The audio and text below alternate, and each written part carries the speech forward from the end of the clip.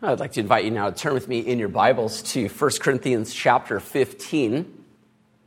1 Corinthians chapter 15, as we make our way through this glorious chapter on the topic of the resurrection, we come to verse 35, where Paul makes a slight transition in his thinking. Verse 35, and I'd like to begin reading there down to verse 45. So let us once again give ear to the reading of God's holy, infallible, inspired word. But someone will ask, how are the dead raised? With what kind of body do they come?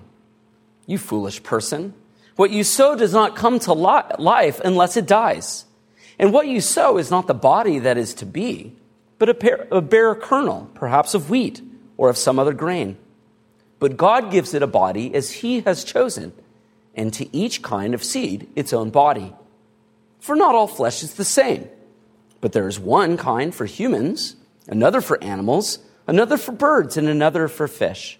There are heavenly bodies and earthly bodies, but the glory of the heavenly is of one kind, and the glory of the earthly is of another. There is one glory of the sun, and another glory of the moon, and another glory of the stars, for star differs from star in glory. So it is with the resurrection of the dead. What is sown is perishable. What is raised is imperishable. It is sown in dishonor. It is raised in glory. It is sown in weakness. It is raised in power. It is sown a natural body. It is raised a spiritual body. If there is a natural body, there is also a spiritual body. Thus it is written, the first man, Adam, became a living being. The last Adam became a life-giving spirit. Thus far as the reading of God's word, let's ask his blessing upon it now. Dear Heavenly Father, we do thank you for your word. We thank you for the fact that it is living and active and sharper than any two-edged sword. So we pray that as your word is proclaimed today, that you would pierce our hearts with your truth, that you would grant to us faith to believe all that is promised to us in the gospel, as well as hearts of gratitude for all that Christ has done. And we ask all of this in his name. Amen. Well, beloved Lord, we're halfway through the month of November, and already many department stores have come out with their Black Friday ads. And perhaps you've taken a look at those.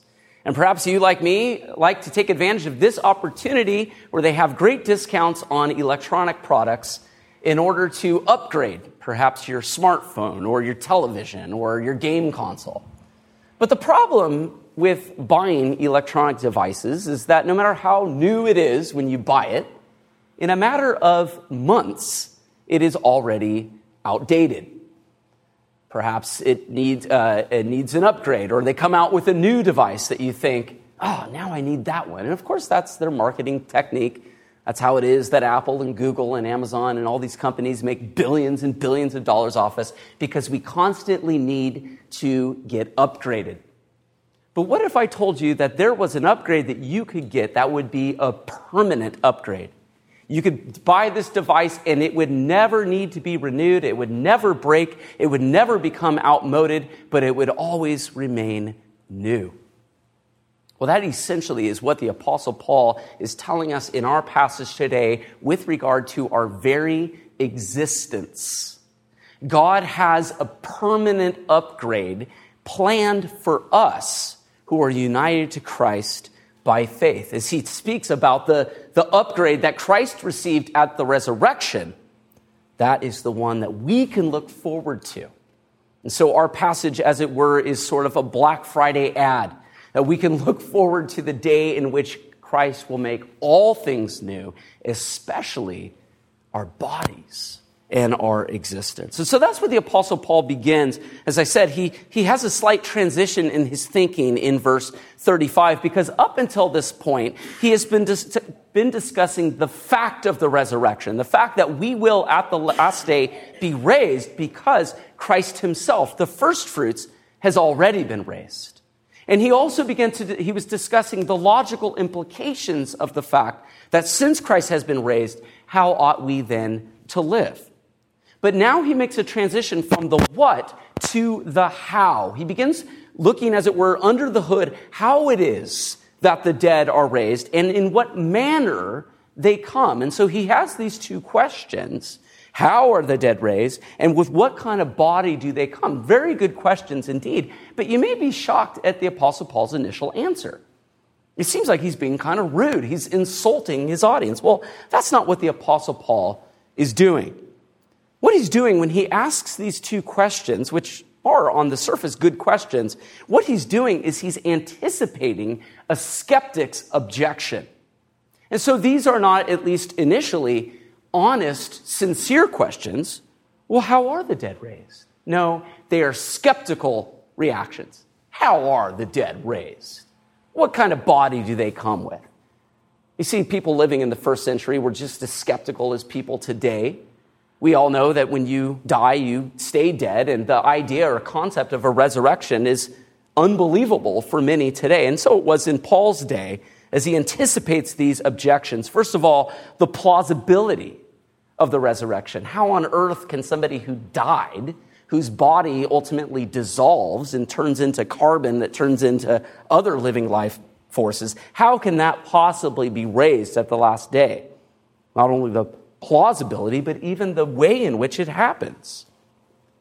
Well, as I said, Paul, when he replies in verse 36, saying, "You foolish person," he's not being rude or mean-spirited. A fool literally is one who lives and acts as if there is no God.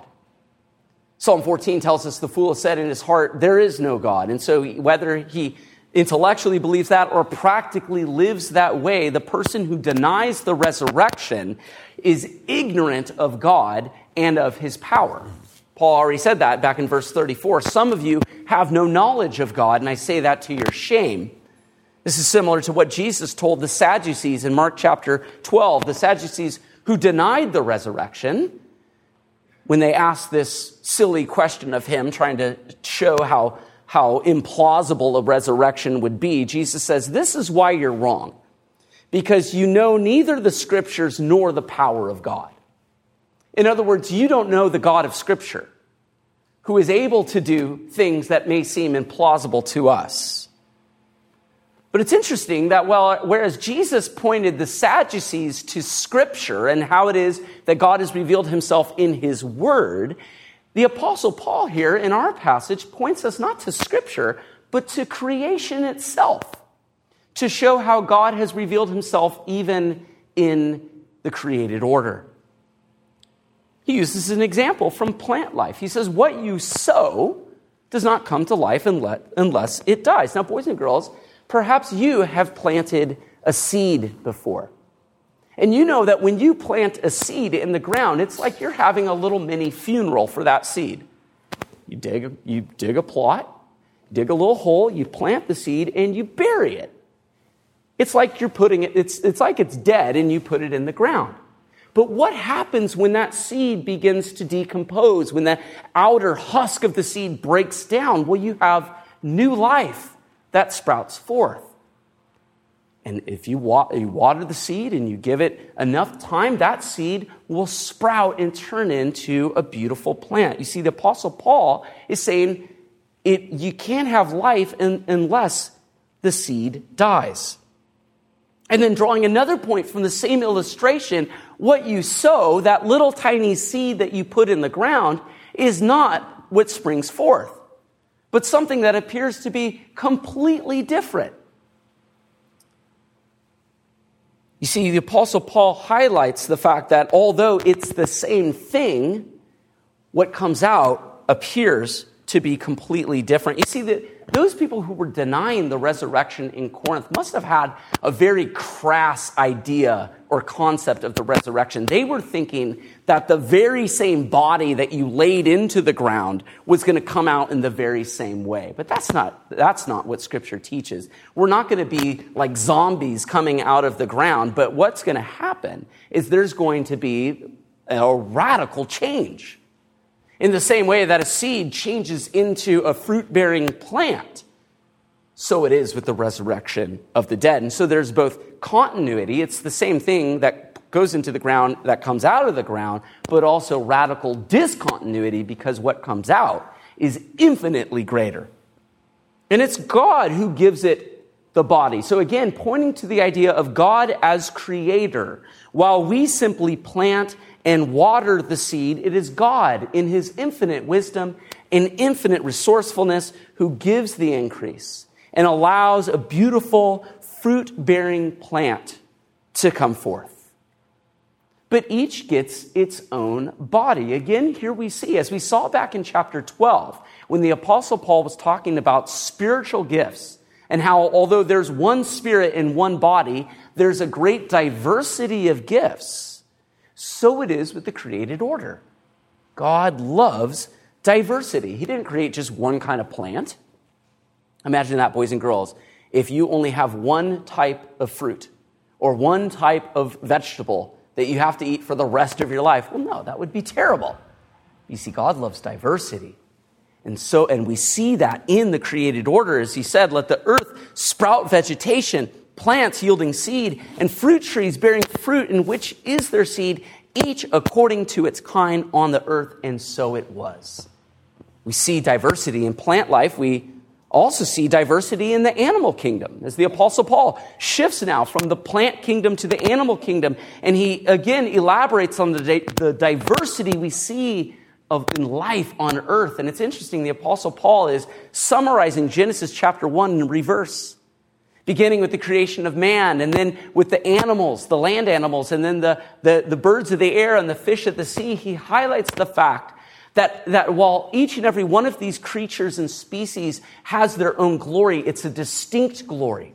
They're of different kinds. A leopard has a different skin than a human, and a human has different skin than a bird of the air. And yet God is the creator of all these things, and he has been pleased to give each their own distinct body. Well, not only is that the case here on earth, but it's also the case in heaven as we turn our attention to the heavens, the skies. What Paul calls the heavenly bodies, referring to the sun, the moon, and the stars. Each of these things, the great light and the lesser light, to rule the day and the night, as we read in Genesis 1, each and every one of those things all possess glory, but they possess their own distinct glory that vary. They vary from one degree of glory to another. Well, now the Apostle Paul in verse 42 applies his illustration. So it is with the resurrection of the dead. Taking this illustration from the created order of diversity that God has bestowed upon his creation with varying degrees of glory, so it is with our resurrection.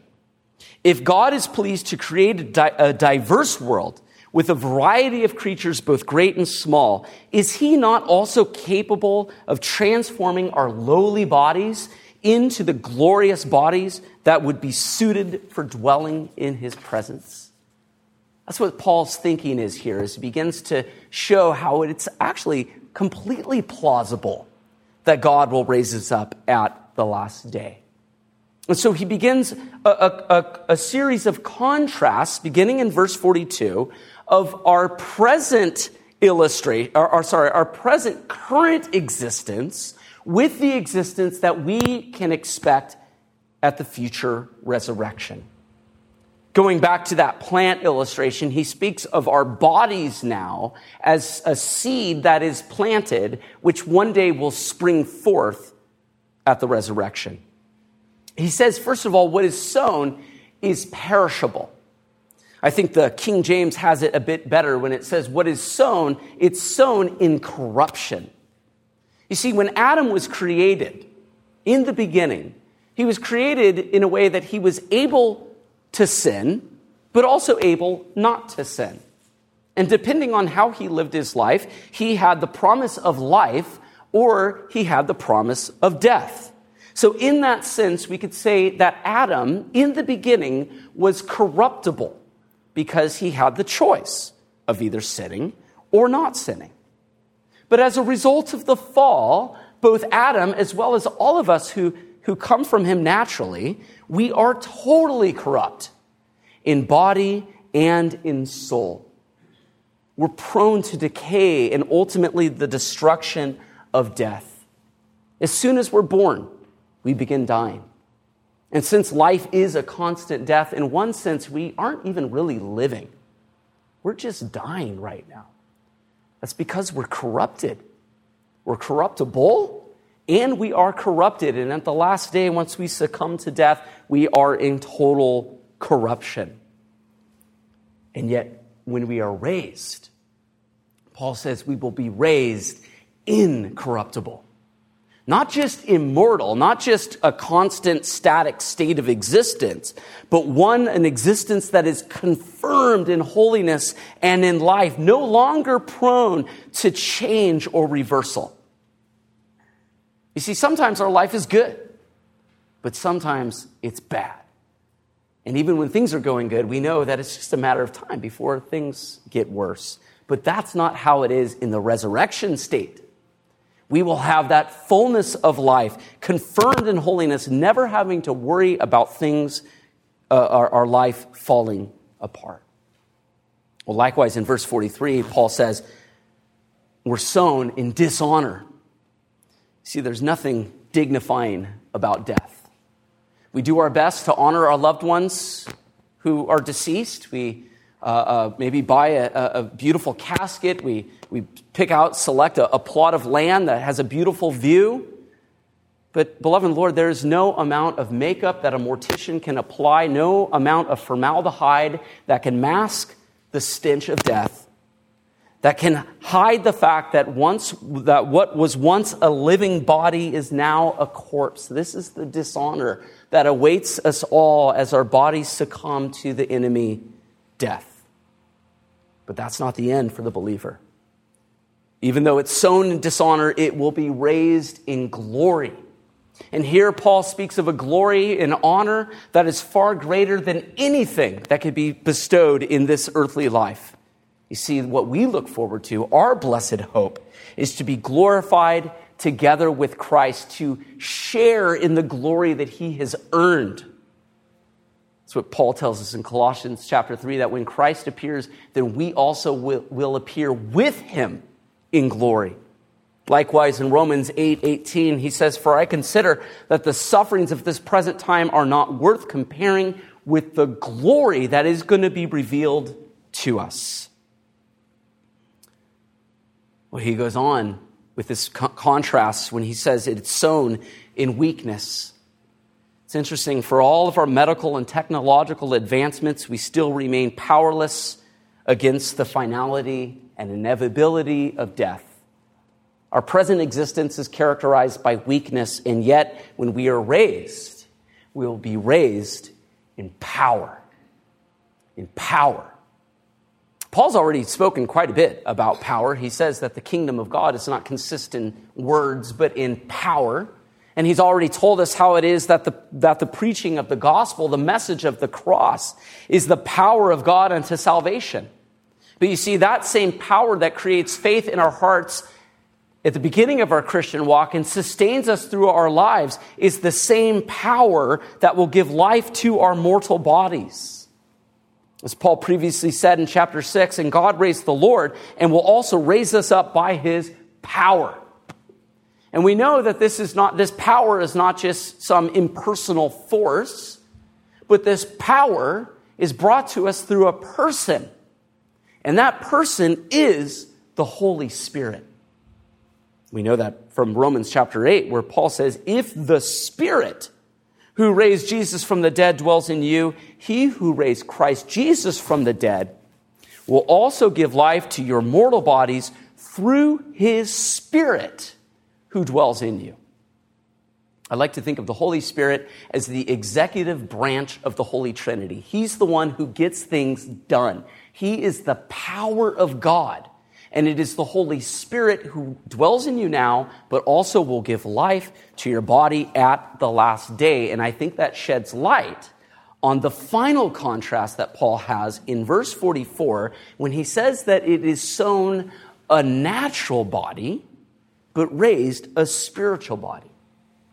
Let's think quickly about what he means by natural body. The word here in Greek is a bit difficult to convey in English because we don't have a direct English word that corresponds to it. I suppose natural is probably the best translation that you can come up with. Probably the worst translation would be physical. If any of your Bibles say it's sown a physical body, you could just mark that out and write natural, because that's not the word that Paul uses. That's not what he's contrasting here. He's not contrasting our physical existence with an immaterial existence at the last day. No.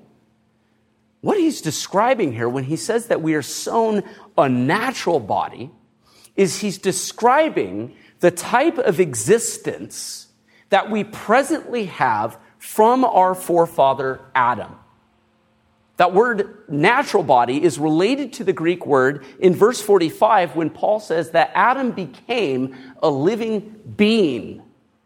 A living being. And so Adam's existence is our existence. It's a natural existence that's suited for existence here on earth.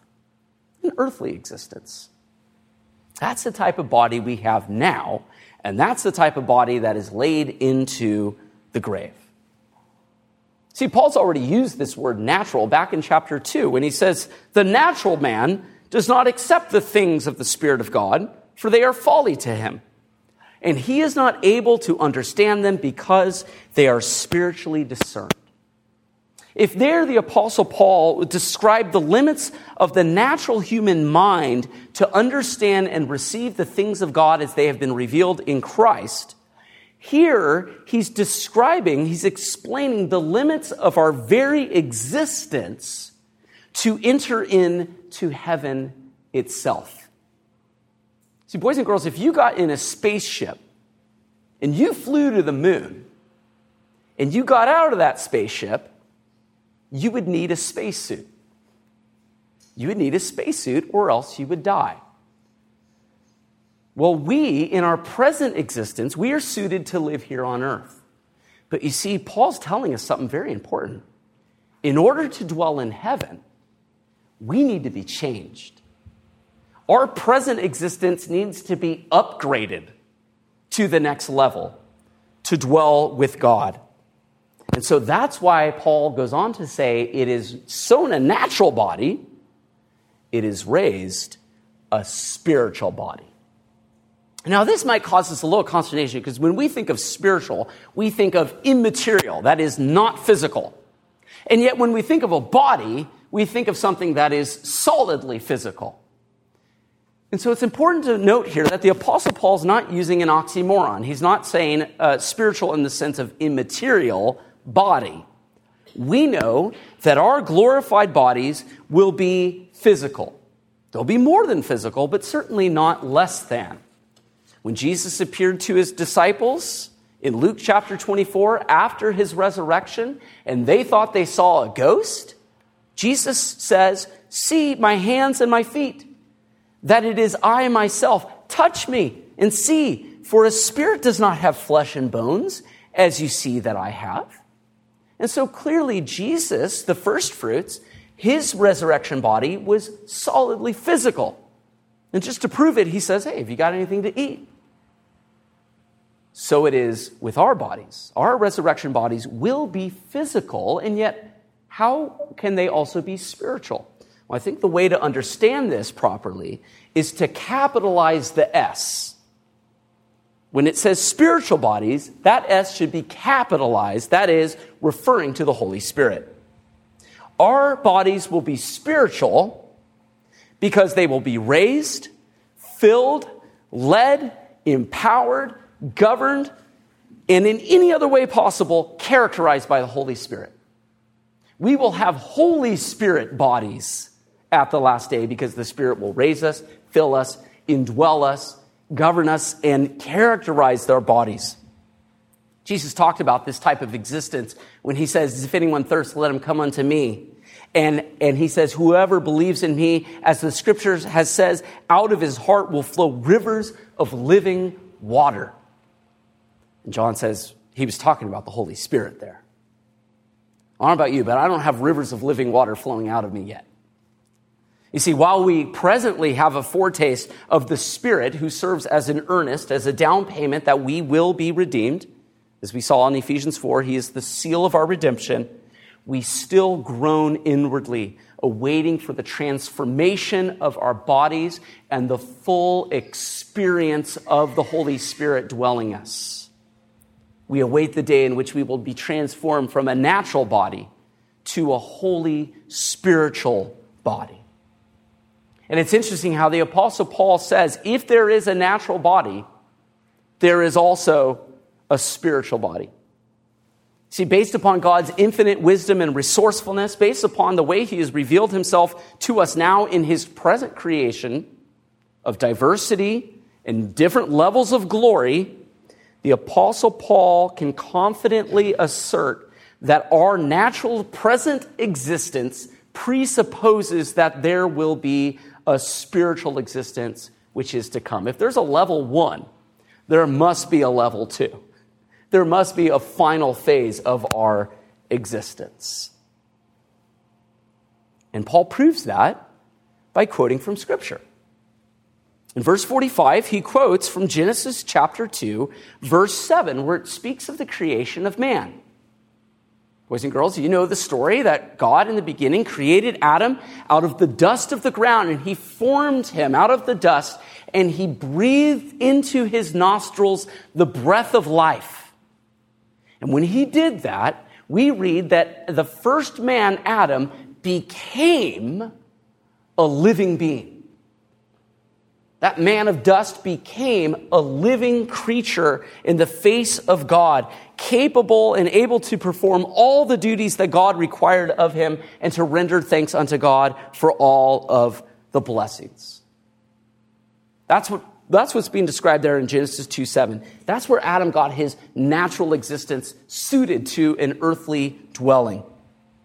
And although much has changed from Adam's original state of integrity, for he was very good and righteous, to our present fallen and corrupt state, we still possess basically that same natural body, that same fundamental type of existence that Adam had in the beginning. A natural earthly existence. And so what we're looking forward to is the upgrade. And that upgrade has already come to our Lord Jesus Christ, whom Paul terms the last Adam. Here, by the inspiration of the Holy Spirit, he adds to Scripture. He quotes from Genesis 2, and he adds another line. The last Adam became a life-giving spirit. Now, Paul has already compared and contrasted Jesus and Adam earlier in the chapter, back in 22. He says, for as through a man came death, so also through a man comes the resurrection of the dead. For as in Adam all die, so also in Christ shall all be made alive. Very similar to what he does in Romans chapter 5, where he compares the first Adam with the second Adam. Now, if Paul has been describing, or if Paul in those places compared and contrasted the first Adam with the second Adam, he did it, his comparison was by way of what they did and their direct implications for us. The one man's disobedience brought death. The one man's obedience brought life. If in those places Paul contrasted what they did, here he contrasts who they are in terms of their very nature and their existence. Adam has an earthly, natural existence. The last Adam has a spiritual, heavenly existence. You see, Jesus is not only the second Adam, but he is the last Adam because he completes God's original plan for humanity. He takes our present existence to the next level as a foretaste of what we can all await at the last day. And whereas Adam became a living being, Christ is a life-giving being. Whereas Adam was just living, Jesus is life-giving. Jesus says in John chapter 10, I came that they may have life and have it abundantly. And later on, he says, I give them eternal life, and they will never perish, and no one will snatch them out of my hand. See, Jesus now is life-giving, and he is life-giving because, once again, of the Holy Spirit. Here again, I think that word, the S in spirit, should be capitalized. Jesus became a life-giving Spirit, referring to the Holy Spirit, the Lord and giver of life. Not that the Son becomes the Spirit. Apostle Paul's not saying that the two members of the Holy Trinity merge into one. No, he's not talking about their personal being. He's talking about their mission. And he's talking about Jesus' current state of existence being a spiritual body, one that is characterized by the Holy Spirit in every way, one who is given the Spirit without measure, one who now has life in himself and is able to bestow that eternal life upon all who call upon him. And so now the humanity of Jesus is fully united with the Holy Spirit, and now Christ, our mediator, the last Adam, is able to bestow life upon all of us. Well, you may ask, well, when did that happen? In the same way that Adam became a living being when God breathed the breath of life into his nostrils, when did Jesus become a life-giving Spirit? Well, of course, that was at his resurrection, when he was raised incorruptible. He became that life-giving Spirit, and now he is the Lord and giver of life who bestows life upon all who call upon him. As we said before, if it happened to Jesus, it will happen to us. This is what we get to look forward to. This is the type of existence that awaits us at the last day. And so in conclusion, if you're sitting here today, and as I read these really ugly words describing our present existence, our natural bodies, corruptible, corrupt, weakness, dishonor, you may think, well, yeah, that about sums it up. Maybe you struggle with your health. Maybe you have mental health issues. Maybe you struggle with depression, or you have financial difficulties. Maybe you think this life, this existence is not what I would like it to be. Well, that's the point. God has a better existence for you in mind. A spiritual, incorruptible existence that shares in the glory that Christ has earned for us. And that's what we have to look forward to when Christ returns. And so as we inwardly groan through the power of the Holy Spirit, we await the day of the redemption of our bodies. Amen? Let's give thanks. Dear Lord Jesus Christ, we do thank you that you were pleased to come in the likeness of sinful flesh, to experience the weakness and frailties that we all have, becoming like us in every respect, and yet without sin. And you even succumbed to death itself for us and for our salvation, so that you may obtain for us that eternal life. And you have now been glorified and become the life-giving Spirit, so that you may bestow eternal life upon all who call upon you, and no one will snatch us out of your hand. So we pray, Lord, that you would sustain us through our present existence, our existence that is characterized by corruption and weakness and dishonor, and cause us to grow in our hope in the day in which you will come and make all things new.